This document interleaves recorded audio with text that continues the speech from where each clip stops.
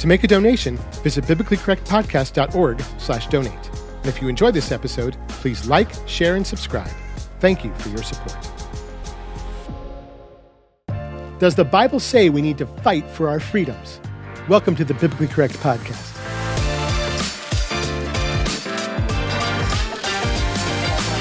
Shalom, y'all. This is the Biblically Correct Podcast, teaching biblical correctness in a biblically incorrect world. My name is Kevin Jeffrey. I'm a Jewish follower of the Messiah Yeshua, Jesus, and I love teaching the Scriptures. I don't think of myself as being particularly political.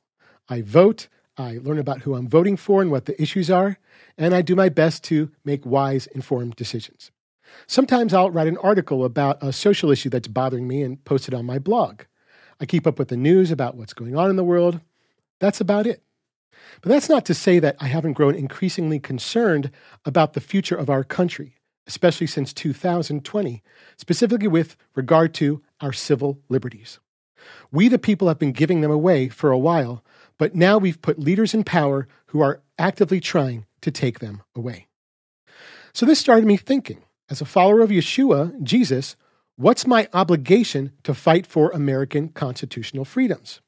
What kind of effort do I need to put in to protecting them? How far, if at all, do I personally have to go to preserve those civil liberties? I know what my patriotic heart is telling me, but what do the Scriptures say? Are my political and social values coming from the Constitution or the Bible? So I decided to spend some time in the Word to see if I needed to change my stances on anything, and now I want to share what I found with you.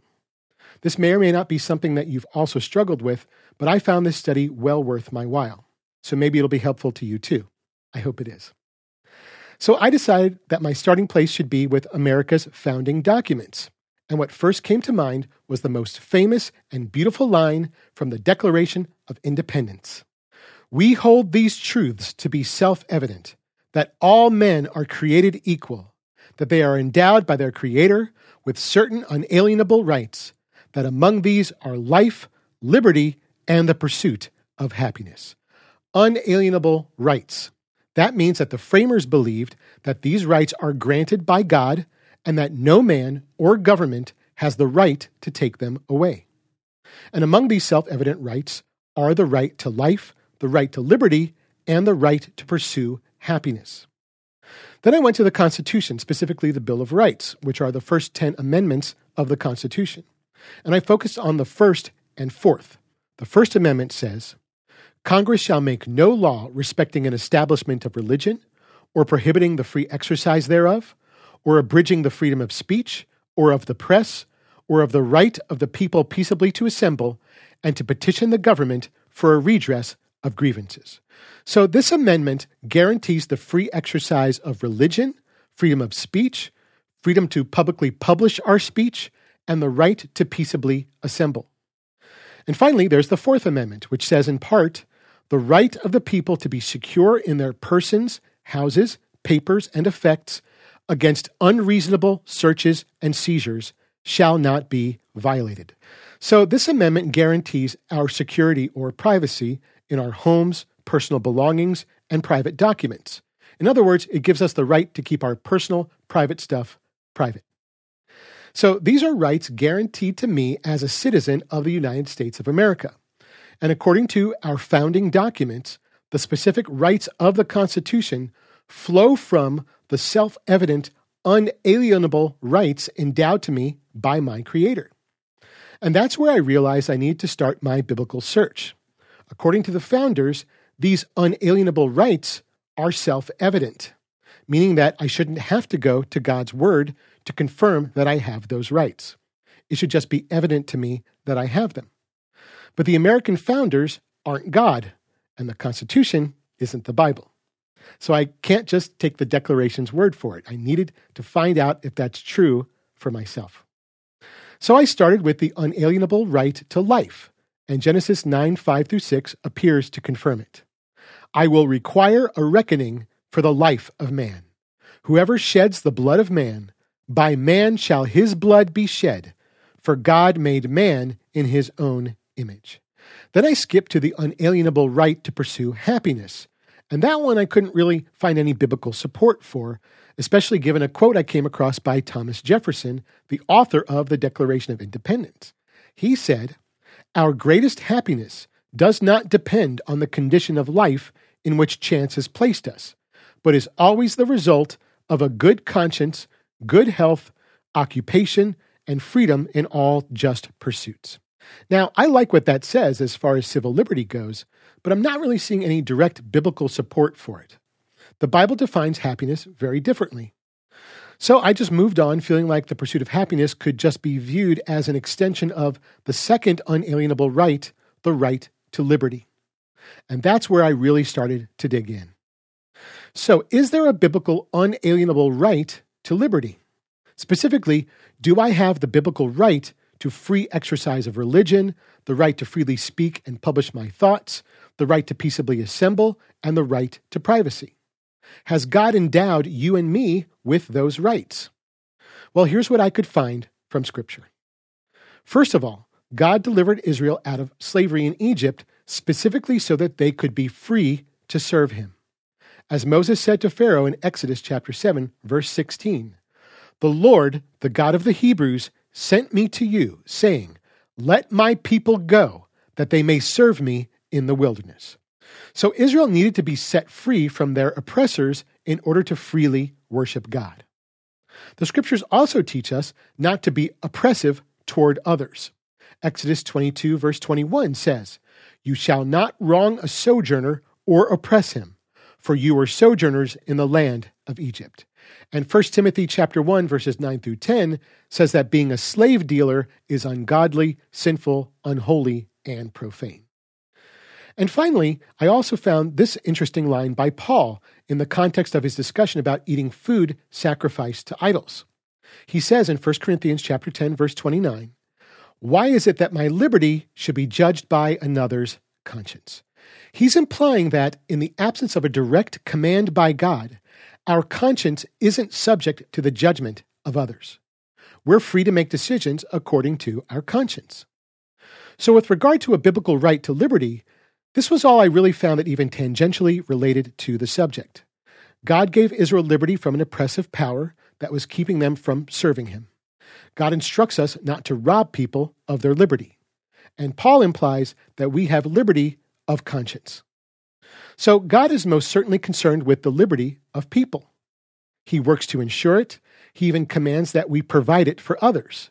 But I don't think that translates into a God-given right for ourselves. On the contrary, where liberty is concerned, God doesn't set us free simply so that we'll be free, but free to worship him and serve him and be the people of God. That's what we're supposed to do with our liberty. Should it be self-evident within our moral conscience that people ought to be free? You would think so, but it seems that the Bible stops short of saying that liberty is an unalienable right. My next question then, regardless of whether or not we have a biblical right to liberty, was, is there a biblical imperative to fight for our constitutional civil liberties? Well, we know that Israel didn't fight to leave Egypt. God did the fighting for them, so no help there.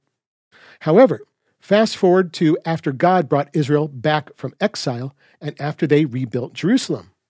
First, Nehemiah received God's favor to also rebuild the surrounding wall so that Israel could remain safe and free. Nehemiah 2:17 says, "Then I said to them, 'You see the trouble we are all in, how Jerusalem lies in ruins with its gates burned. Come, let us build the wall of Jerusalem, so that we may no longer suffer derision.'" Second, the people remained armed while they worked to build the wall, so that they would be prepared to defend themselves in case of attack from the surrounding people. Nehemiah 4:14 says, "And I looked and arose and said to the nobles and to the officials and to the rest of the people, 'Do not be afraid of them. Remember the Lord, who is great and awesome, and fight for your brothers, your sons, your daughters, your wives, and your homes.'" So in order to keep Israel free from the intrusion and contempt of the surrounding peoples, God gave Nehemiah favor to rebuild the wall, and they prepared to protect, defend, and fight for themselves. We also know that Simon, one of Yeshua's disciples, was a zealot. meaning he was part of the first century Jewish political movement that would later lead a revolt against Rome. According to Josephus, the first century Jewish historian, the Zealots had an inviolable attachment to liberty and say that God is to be their only ruler and Lord. And finally, Yeshua also told the disciples to buy swords, presumably to defend themselves on their travels, although he instructed them not to take up their swords during his arrest.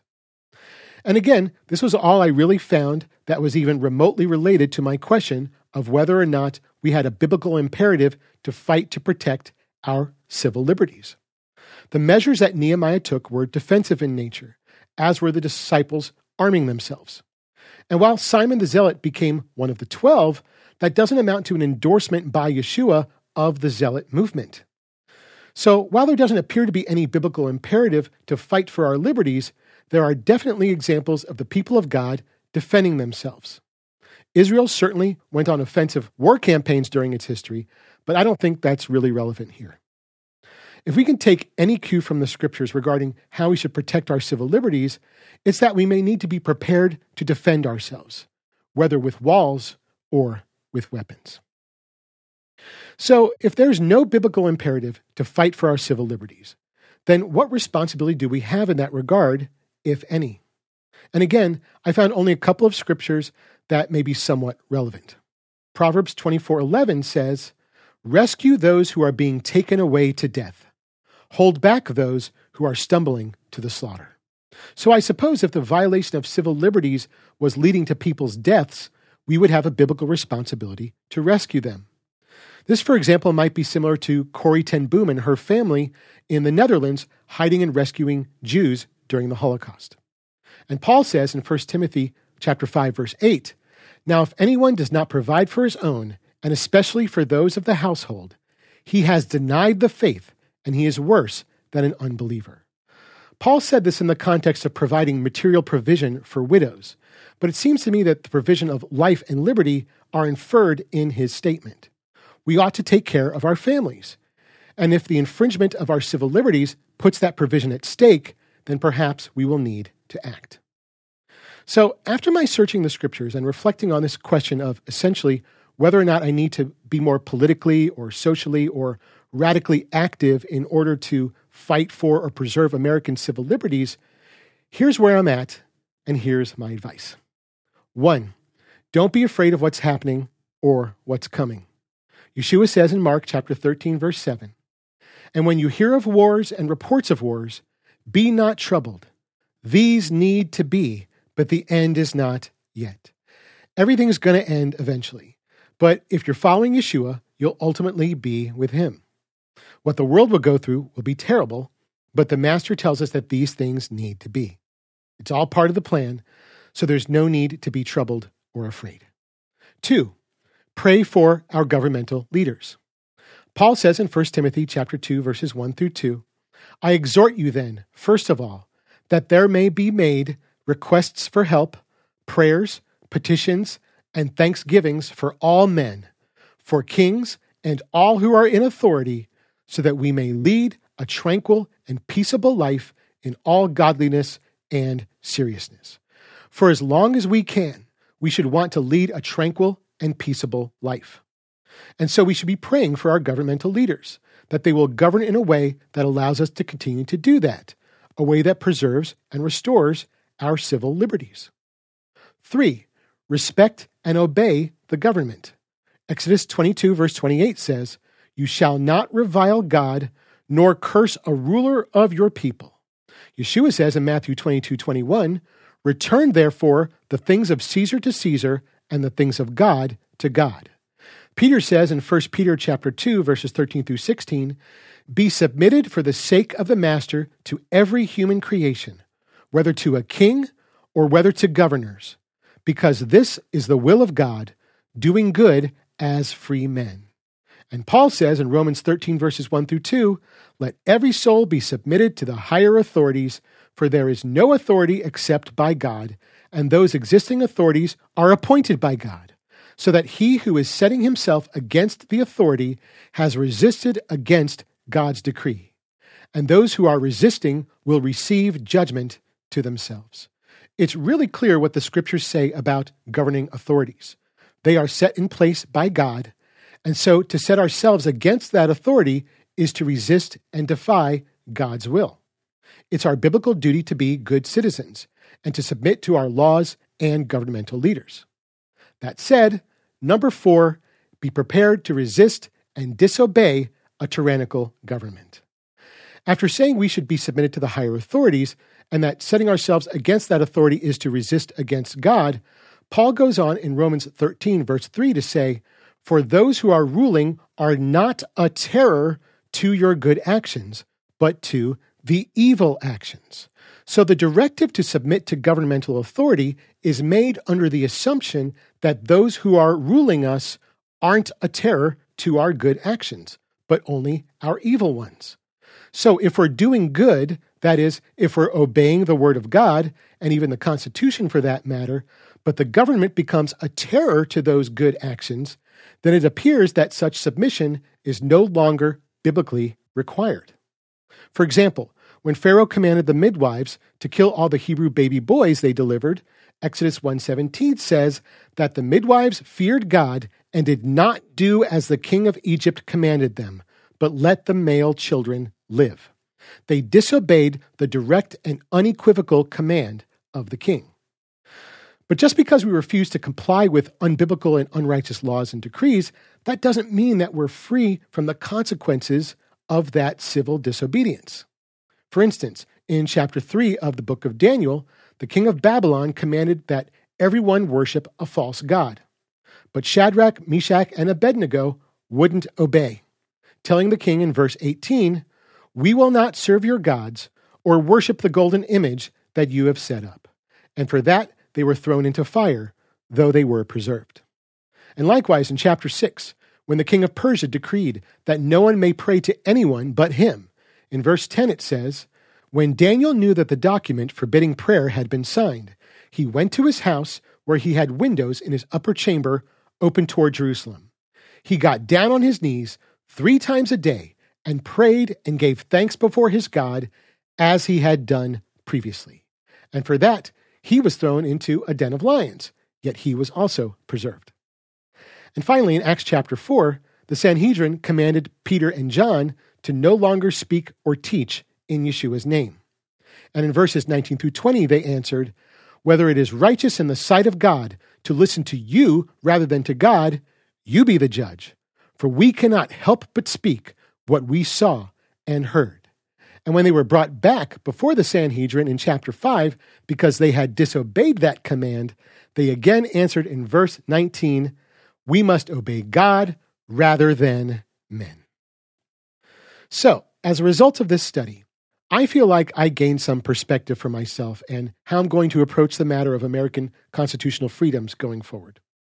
Now that I've gone to the scriptures, which is something I should have done a long time ago, I think my allegiance has shifted a little bit.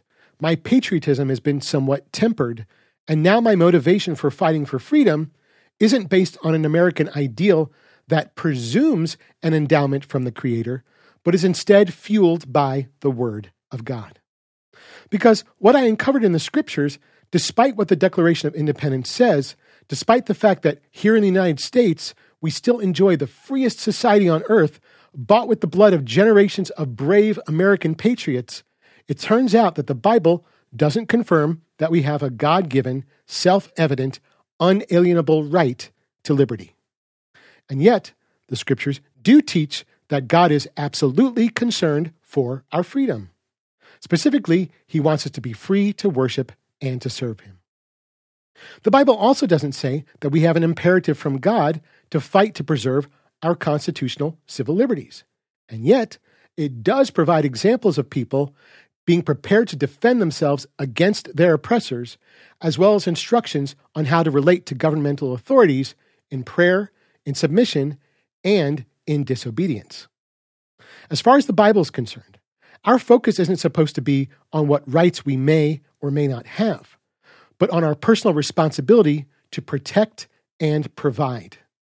A protection and provision which could conceivably extend to our taking action upon the infringement or threat of infringement of civil liberties. While the scriptures never compel us as believers in Yeshua to fight for civil liberties, defensively or otherwise, there's certainly nothing in the scriptures preventing or forbidding it. On the contrary, the limiting of civil liberties may very well jeopardize our ability to protect and care for our families, thereby aligning our biblical obligations with a fight for freedom. So when you vote to choose leaders of godly character, or the degree to which you keep apprised of the political and social signs of the time, or if you ever run for office or join the military, or if you become more politically or socially activist, or if in the course of human events you determine it's become necessary to alter or abolish a form of government that's become destructive to your life and liberty. These aren't biblical matters, but matters of conscience, a conscience that still ought to be informed by the Word of God. Scripturally speaking, we're free to get involved at any given level of American civil life, or to resist or defend ourselves or fight to whatever extent our biblically informed conscience allows.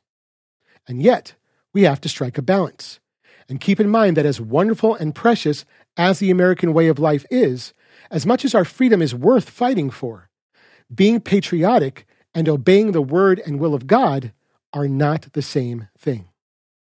Our personal responsibility is to be fundamentally good citizens and to stand up for truth and righteousness, but also to not act or resist or fight in any way that violates either our conscience or the Word of God.